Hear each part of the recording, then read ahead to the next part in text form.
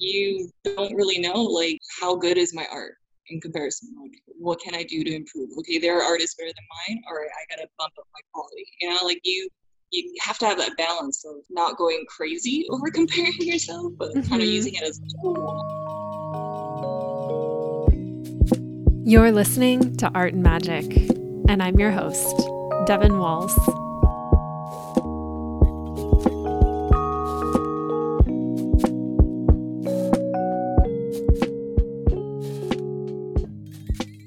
Hello, welcome back to the show. I have a really exciting conversation in store for you today. It's with artist Lauren Hana-Chai. And I came across Lauren's work a little over a year ago now, and it was one of those discoveries where I became completely obsessed.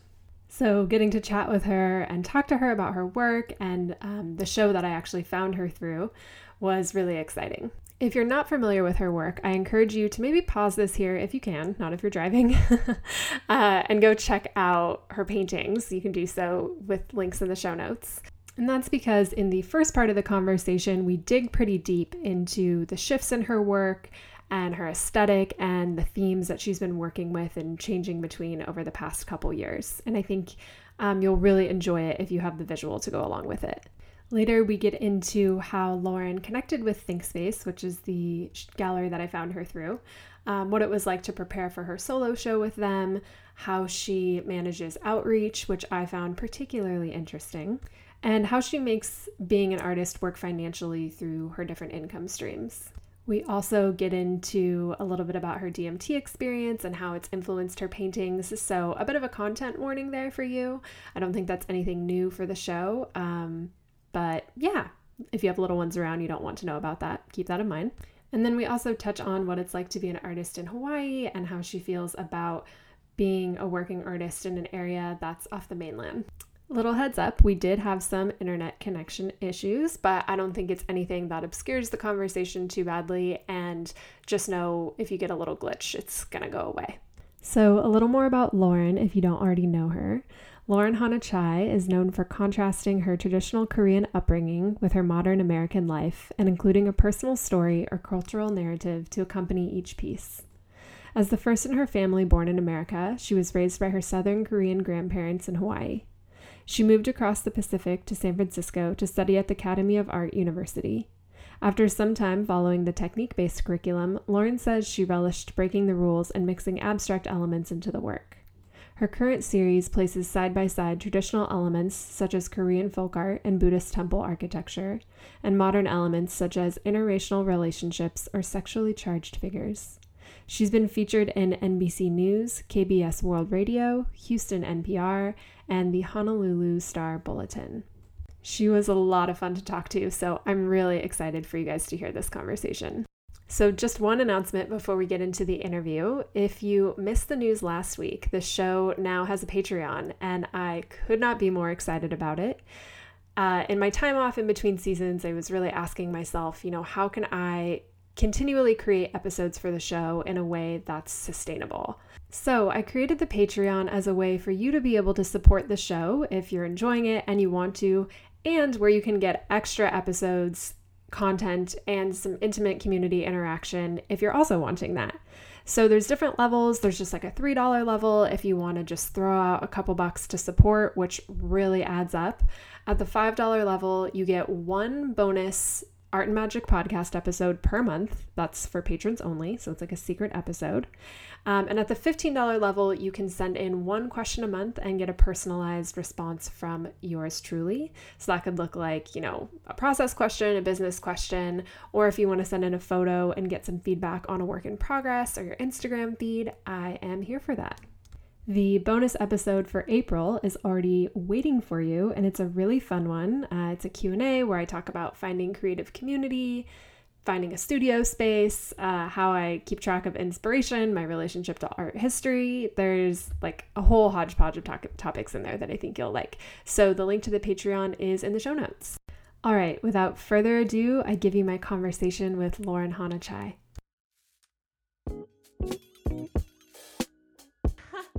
I kind of mentioned, I did some stalking of your YouTube channel, but I kind of just watched the beginning of a lot of videos, just hopped around a little bit. And I was actually wondering, is it a live workspace that you're in? I feel like I saw a video of you like folding up your bed. Oh, yeah.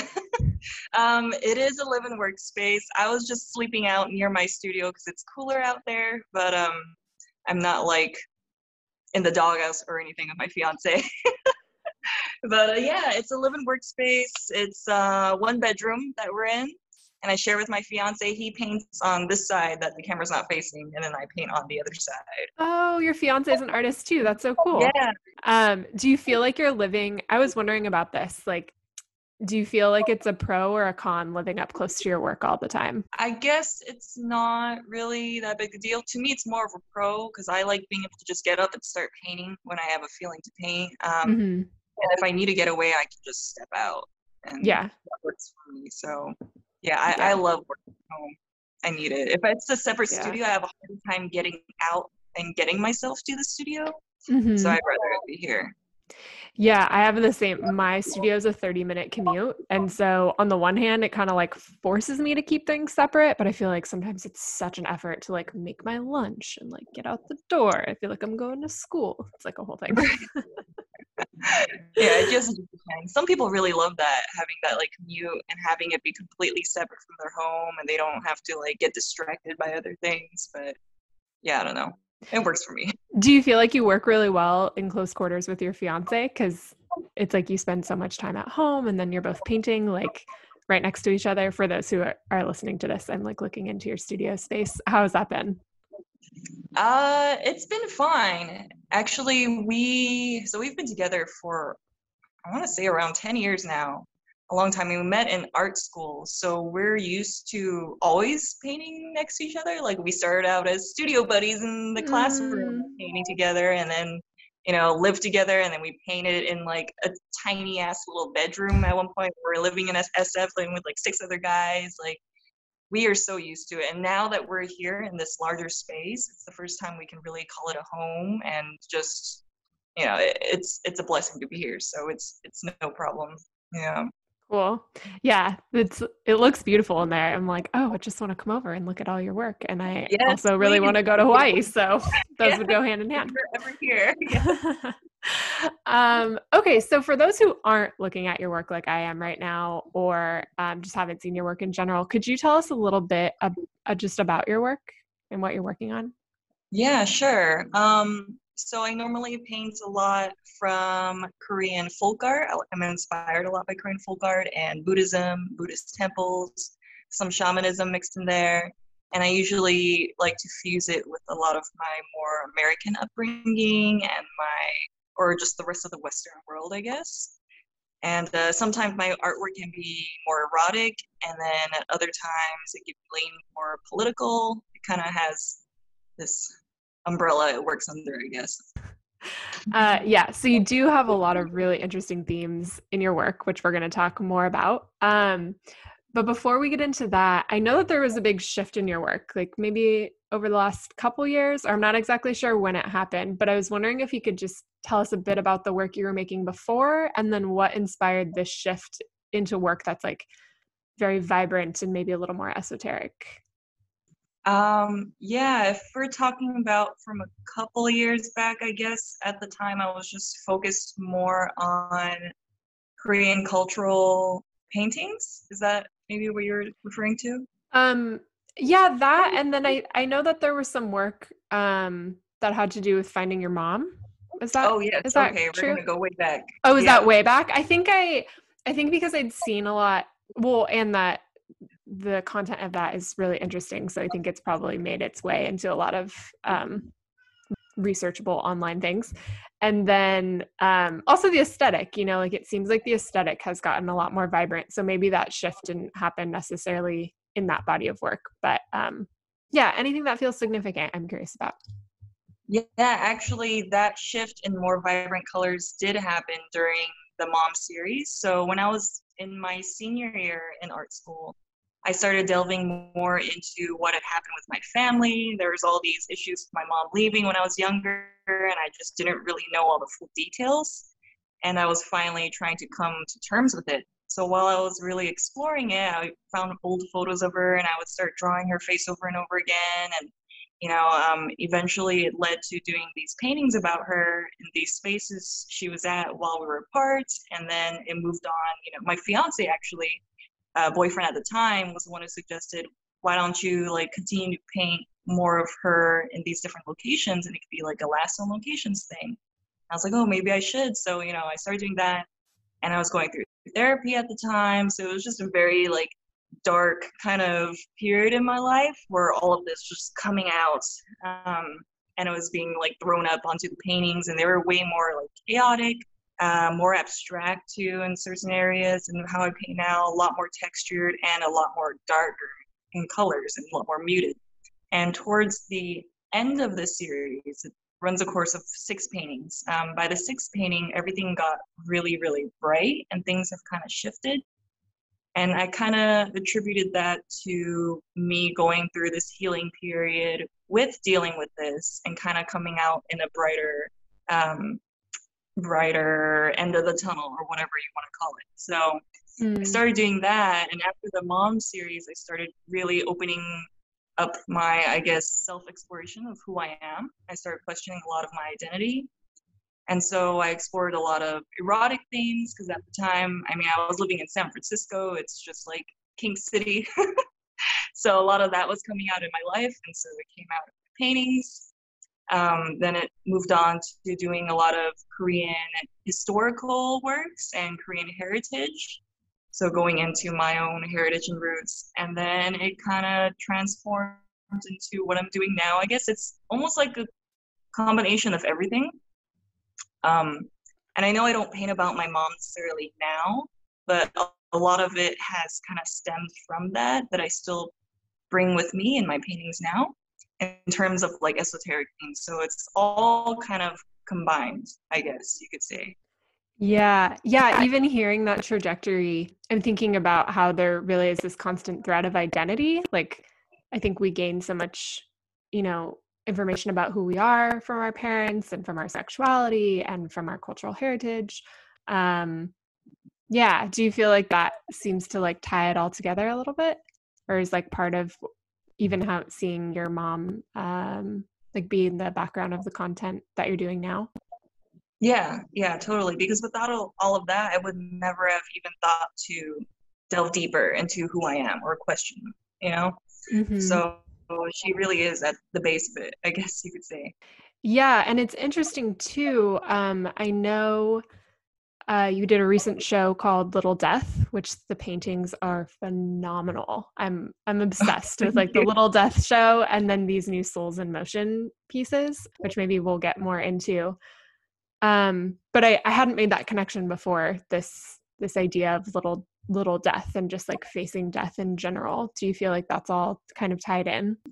Yeah, I guess it's something that I was thinking about more now that I'm back home. I moved back home to Hawaii, I guess it's been 3 years or so. And I'm back with my family now, and I grew up with my grandparents, and they're getting a lot older, and it's kind of just a common topic to talk about death and preparing for their death, and whether it's their children, like my dad and my aunt preparing their grave literally, or whether it's my grandparents talking about their own death, and how they feel each individually about it. So it comes up a lot, and it forces me to really think about my own death as well. And I think it was just something that I wanted to explore with paint. Yeah. All of that. Yeah. And then, so I'm curious how, I know you've been basing a lot of paintings, like kind of doing your own version of Hieronymus Bosch's Garden of Earthly Delights. Is that just your newest paintings, or did that start with the Little Death show? When I was doing the show to where I am now was a transition period. I actually didn't really know how I was going to do the show. So originally it was supposed to be a year later, but because of the pandemic, it got moved up a lot, way faster, and kind of last minute switch. So I was kind of panicking, being like, oh man, I'm already in this period where I'm transitioning my work and I don't know where it's going to go. And I just said yes quickly to doing this show. And for me, it's like one of the bigger galleries I've been in. So for me, it was like a big deal. Like, okay, I really got to nail this. And so, there are some pieces that I like more than others. I'll just say that.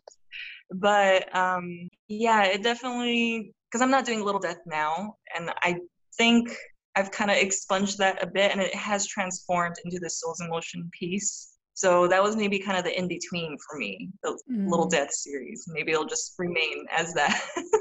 Yeah. If that makes sense. No, it totally makes sense. And the reason I'm asking these questions is because I see the relationship. And I was wondering, as I was looking at that show and what you're working on now, just I think questions that artists think about, like, oh, did she plan these to be related? Is she still like jumping off from this? And how did this come about? So that makes total sense that was like a bridge show for you. Yeah, because I see how it's blossoming now, but also how maybe the theme has shifted a little bit, like the use of mushrooms, and I guess they might still be in the Souls in Motions paintings, but the new paintings feel more Garden of Earthly Delights related. I'm not sure if that lands, but that's what I was kind of trying to figure out as I was looking at them. Yeah, they they have similar elements with the whole Korean folk imagery, and the shrooms and the peaches and them symbolizing the same things in each paintings. But I guess the only thing that's really different is having the figures decaying and all of that, and having just kind of more like one or two figures versus like this entire scene. I feel like I needed to open it up a lot more with the composition rather than keeping it to what I was kind of used to with just like a portrait or a figure and then elements around it. So yeah, that really was the bridge, because I probably tried like large amount of paintings after the show, continuing the Little Death, and it just wouldn't work out. It just like I felt pressure for the show and I had to finish it for this, and I feel like I did good for that. But now that the pressure was off with the show and I just had all this time to, okay, now back to really like figuring out what I'm doing here, like it just wouldn't work. So it somehow transitions into what I'm doing now. Yeah. So since you brought up the show, I don't know if you already said this, but it was at ThinkSpace, and I wanted to talk to you about that anyway. So that's super interesting that it got moved up a year earlier. I'm really feeling for you in going through that. And so I'm curious about like how that connection came about, and did you, I guess I'm trying to think about what the question is here, because I didn't know that it got moved up like that. But yeah, just maybe let's start with how it came about in general. It was just emailing. So I had reached out. I normally, I don't know, once a month or so, just emailing a bunch of galleries that I like and submitting to them. And that was one of them. He messaged me really quickly back and was like, hey, actually, we're coming down to Hawaii soon for Powwow. So they collab with Powwow doing like a gallery exhibition with a Powwow artist. He's like, why don't you come and be in the show and come and say hi to me? I want to meet you. Let's talk and let's have a show with ThinkSpace. I was like, okay. So, as soon as he got down, and this was actually before I found out that I was in Powwow. So at the same time, I was every year emailing Powwow and be like, hey, these are some murals I've done, would love to join, and finally that was the year that they got back to me. And so it worked out. I got to do Powwow, I got to meet Andrew with ThinkSpace, and then, that's how it all happened. Very cool. Okay, what'd you say? Digital tools is the way. Yeah. Well, it's so interesting to hear, because I think I'm always under the impression that these artists like just get magically discovered somehow, like through some connection through school or some magical unknown force of the art world. So I actually really enjoy hearing that, like, nope, once a month I email people and this is how that happened. I think that's really good information for people to know.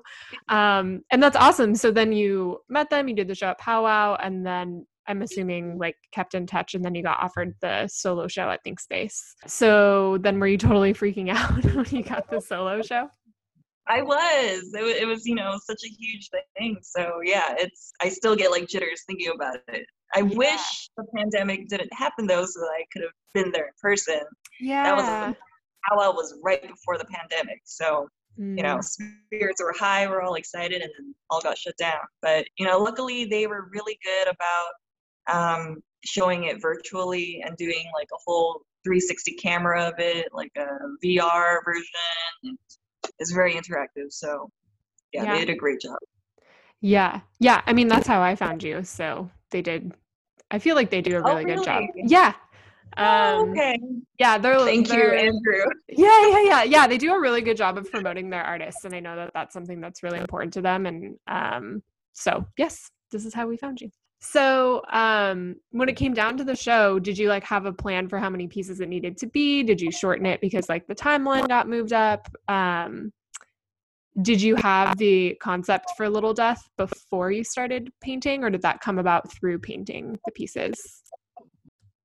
I was already kind of exploring this theme right around the time Andrew contacted me about moving up the show. So I figured, okay, maybe we'll slap this title on it and let's make this work. So I decided to further go down this path and really try to make it look cohesive. So yeah. Wait, what was the rest of the question? Am I missing something? No, that was the question. Yeah, like I'm always curious about when just people's or artists' approaches to shows. So like if they have the full concept beforehand, if they have like an idea and then the concept comes up later, is it something you like agreed upon with the gallerist? Which yeah, you pretty much answered that. Right. Yeah. He had told me, 8 to 10 pieces, and it was a smaller like project room show, whereas there was like a bigger show in the main room with a different artist. So it was like 2 solo shows going on at the same time. So it wasn't too much pressure. I'm not filling up the entire space. It was just a small project room. But I was hoping to do more scrolls. So I hand make scrolls, like those Asian hanging scrolls. And I wanted to do more of those if I had more time. But I only made one for the show. But yeah, that would have been something that was different, as well as the size of the pieces. I would have liked to have gone bigger. But yeah. Next one. Yeah, next one for sure. Well, I think it came out great. Thank you. Okay, so kind of on this idea of like letting things develop intuitively versus with an idea, I'm curious, there seems to be like a lot of narrative in your pieces, and I'm wondering when you go in to start a piece, how much planning goes into it versus how much of it is intuitive, and like what your process looks like. Most of the time, I actually just store a lot of images on my computer. Every time I see an image that I like, I just save it and store it and have all these multiple folders.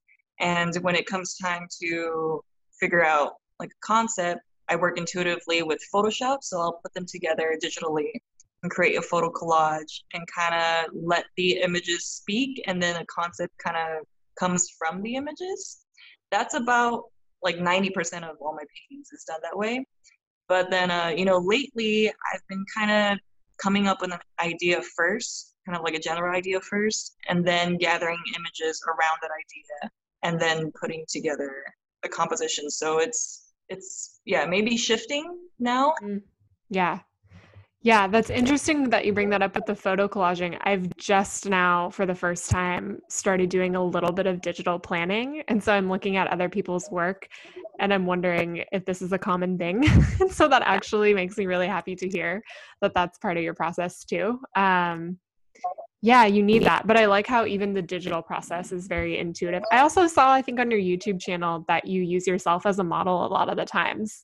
Can you tell us about why that is? Honestly, well, you know what? In the beginning, when I was exploring a lot of self-identity themes, it was obviously for the self-identity concept.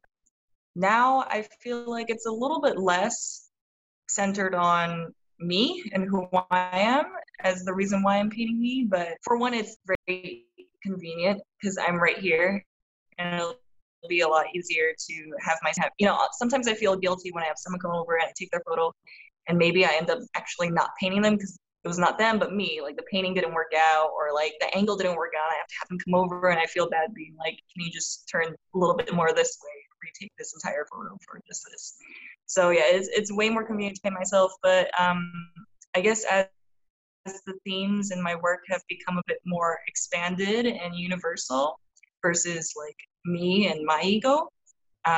It's less about the individual. Even though I'm in there, I'm not really like trying to render out my face or really trying to make a statement exactly about me. It's less about that, but having just a human figure in there. Sometimes it'll be for the purpose of the woman rather than like me specifically having that representation in the painting for whatever reason. But yeah, multiple reasons, I guess. It kind Yeah. of depends. Yeah, totally. I love the convenience piece just because that's so real. Like it's Yeah. challenging to get the perfect image and to have it on hand. And so I think that's really helpful for people to hear, but it also ties into your work quite well. And I feel like the result of that, like having your likeness in your paintings also works really well at the same time. So it seems like dual purposed. Right. It works Yeah. out. Yeah.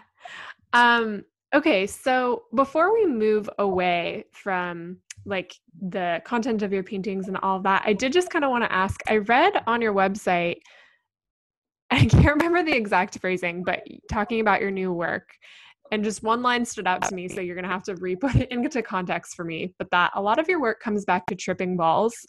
And and like, just first of all, I love just like the normal language of that, like in use of describing your own work. It was relatable, at least for me.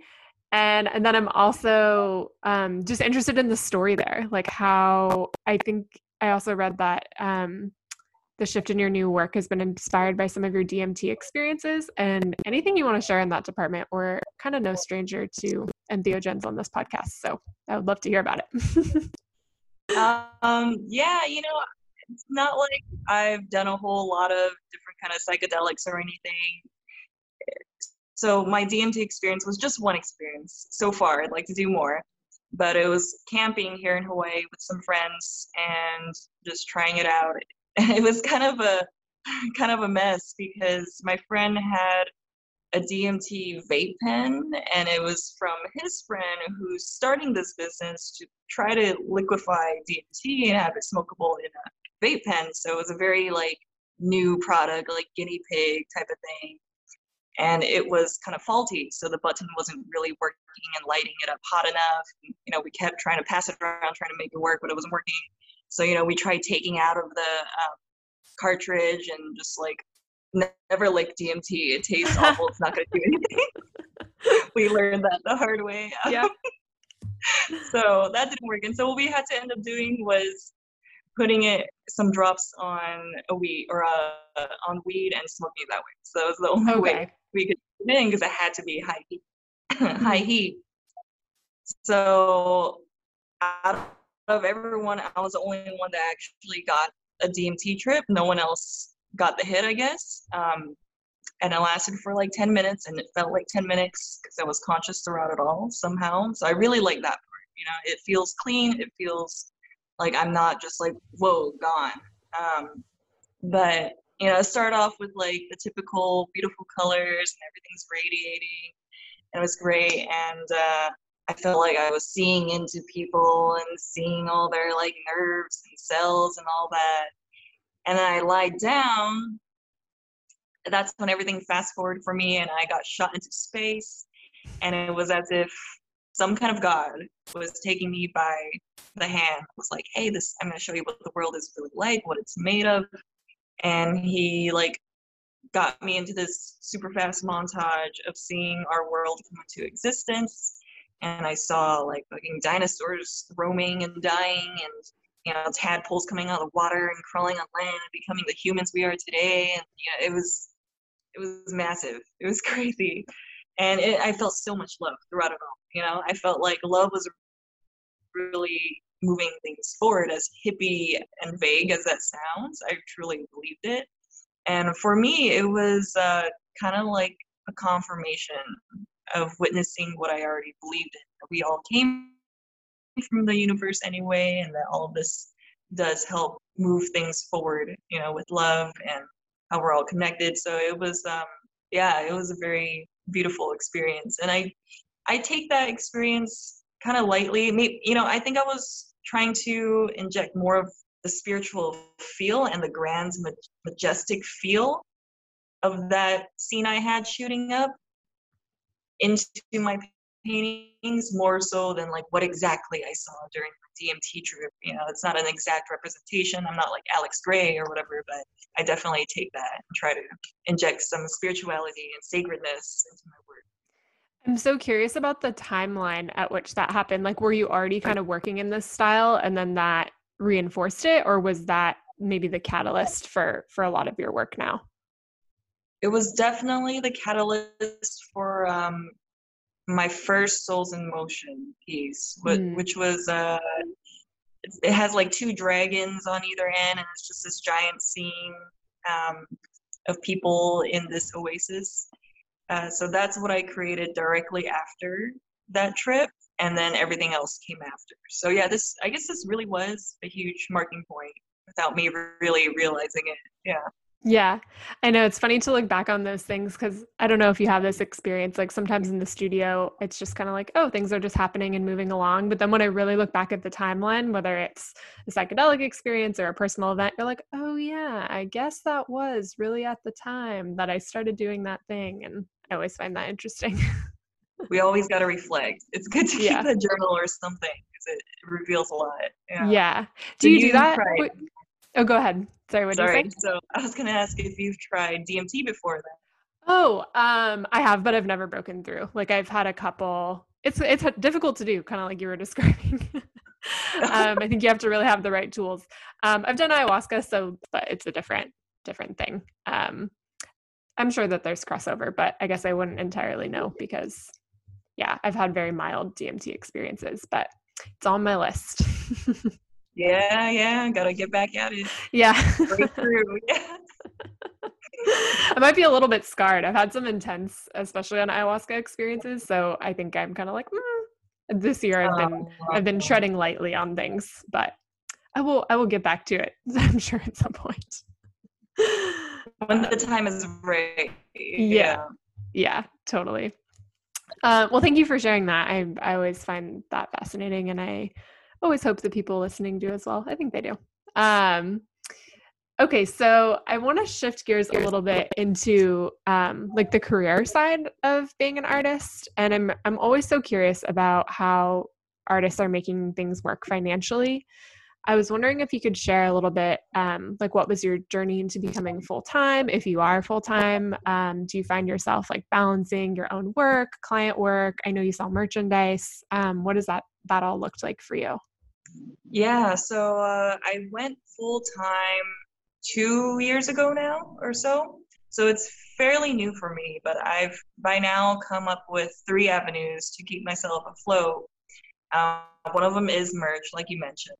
Another is mural painting, and that's usually like the biggest price ticket to help pay the bills. And then the third thing, of course, is gallery paintings and doing shows. So those are my 3 avenues that I focus on.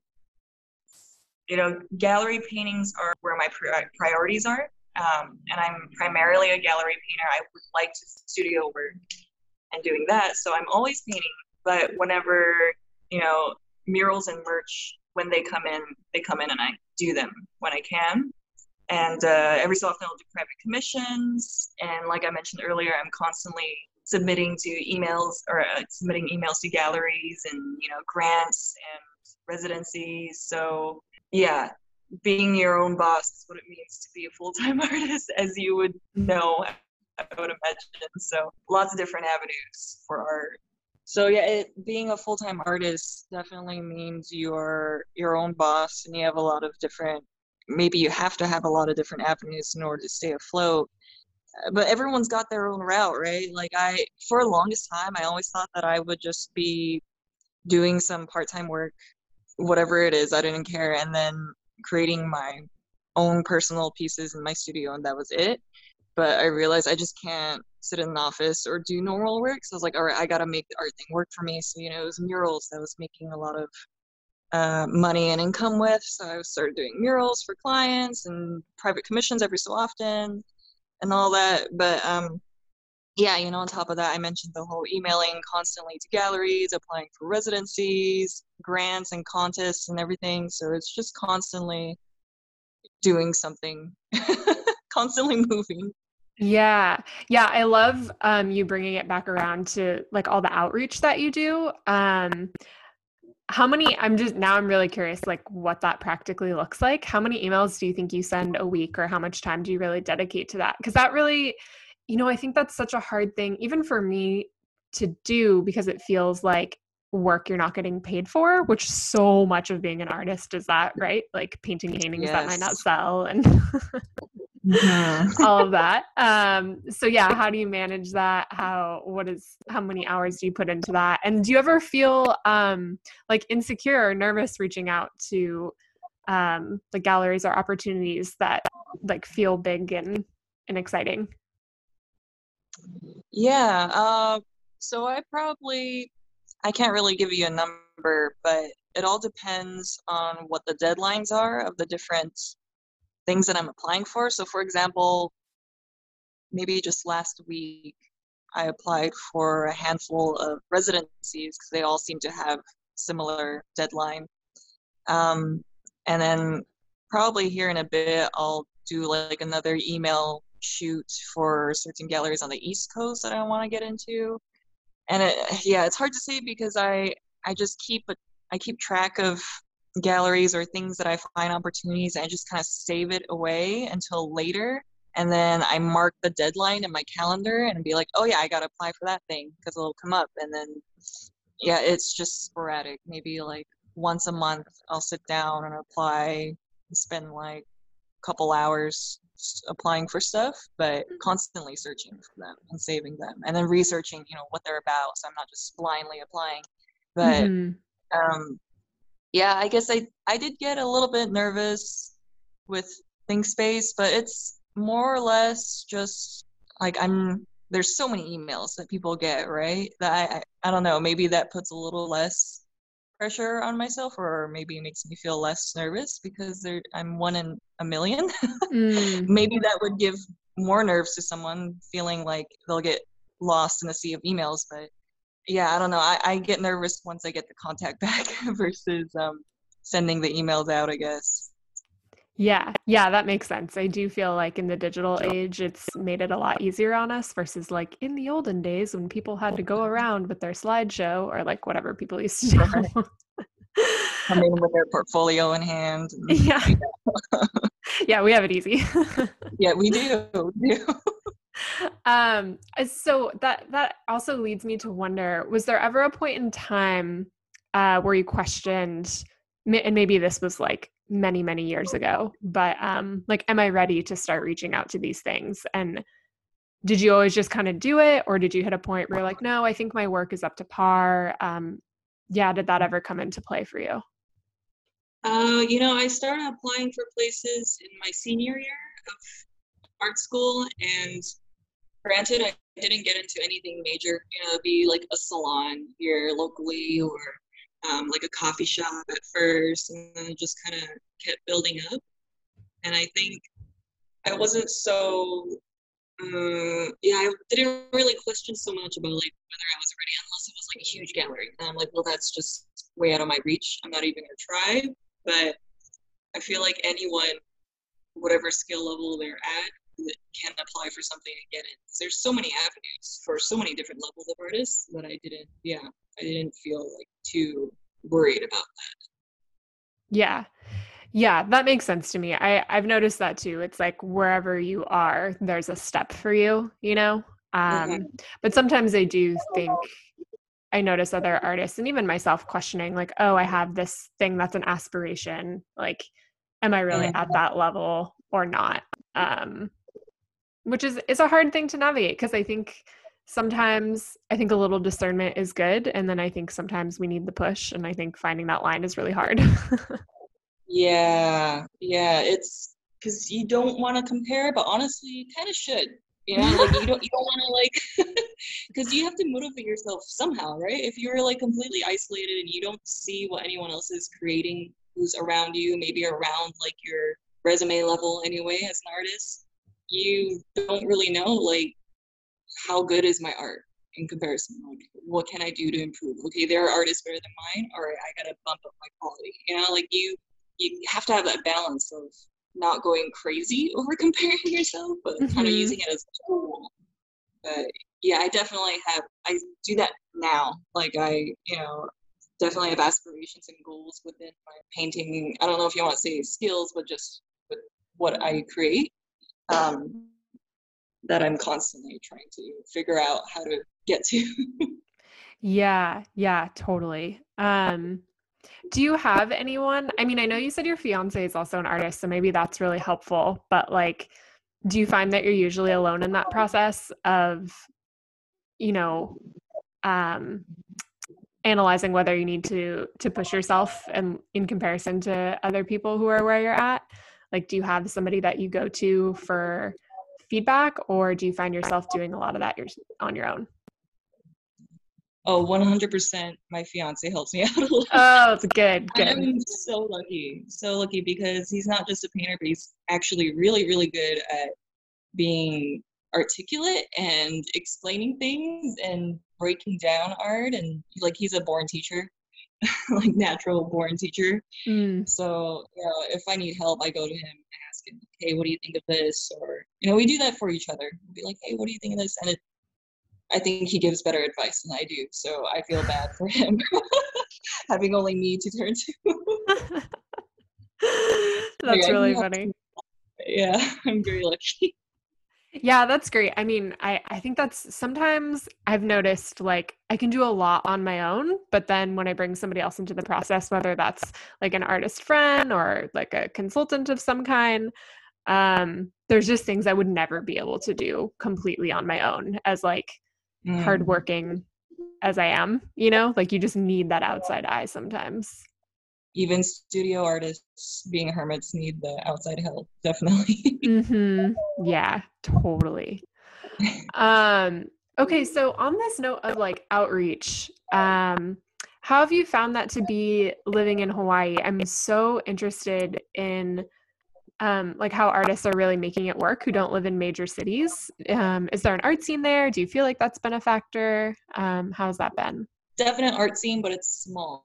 So when I was living here before I moved to the mainland, which was in 2010, I left because there was nothing for me in terms of real good art education.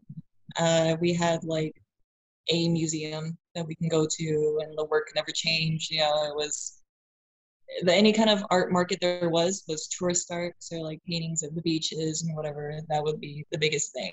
So I left, and I was gone for 7 years, and during that time so much has happened that I was really surprised coming back. Like powwow happened here. It started, I think, 2 years after I left. So powwow really changed things and really brought up street art to be like the biggest thing in Hawaii now, competing with probably the tourist art. But that's really big. Murals are really big. And there is kind of a demand for more contemporary artwork here. It's still a small pool, but it is growing slowly. But I honestly try my best to outreach online because that's the only thing we can do, especially now. But my plans were with my fiance to go and travel more often. So we want to make it out to like Art Basel. We want to make it out to like the bigger festivals and shows and just check it out. But yeah, I guess we're gonna have to wait for that. Yeah, totally. I mean, yeah, we're all doing things online. We all live somewhere very rural at this point in time because we can't go outside. Right. Yeah, that's really interesting. It's such a hard thing because I think living in a major city, can be so expensive for artists, but then at the same time, I don't know. I like hearing stories of people who are making it work, like everywhere, no matter where they live. Not to mention who doesn't want to live in Hawaii. So it's good to know that that's an option for people. Yeah. I mean, it's great with technology now. If we can just send works off, it'll work anywhere, right? Exactly. So before we close out, I kind of like to ask 2 closing questions. And the first one is, what advice would you have like for your past self starting out, wanting to be an artist, like learning how to navigate, learning how to find her style, learning how to like reach out and make this work financially? in any department, like what advice would you give? Man, there's a lot that I regret doing when I was younger, so I probably would have told myself to, I don't know, try to be more responsible. Be responsible for your actions and think about objects as real people, maybe I should say that, because I've haven't put in a lot of care to things when I was younger, and I haven't, if that makes sense, like taking care of things, and Like then your artwork? taking care of myself. Anything, it could be just like household furniture or just random objects. I feel like I should have really just treated items better. Okay, um, fair enough. so that's something I would have told myself, and maybe, yeah, to really think before I act. Always And good advice. yeah, and maybe just don't freak out too much. Yes, don't freak out too Yeah. much. That one lands pretty hard for me too. So what's next for you? What are you working on now? Like, what do you have coming up this year? Anything you'd like to share? I do have a group show coming up with Powwow since they can't have the festival this year. They're putting together a group show with all the Powwow artists, so I have a piece coming up with them. And I guess for now, I'm just continuing my Souls in Motion piece, continuing to explore Hieronymus Bosch and more of his paintings put into my paintings. And I'm also exploring this fairly new theme related to Chinese dynastic cycles, which is going to be in some newer works coming up as well.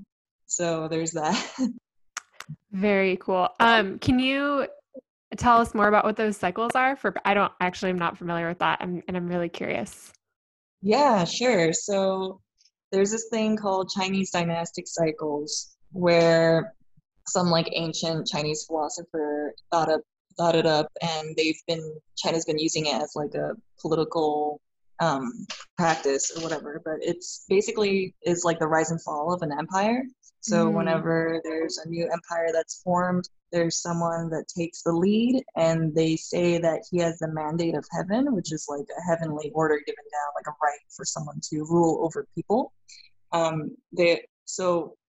They say that he has a mandate of power, and they want to label it as that because it also gives them the right to take it away from someone if they find them being too overly corrupt.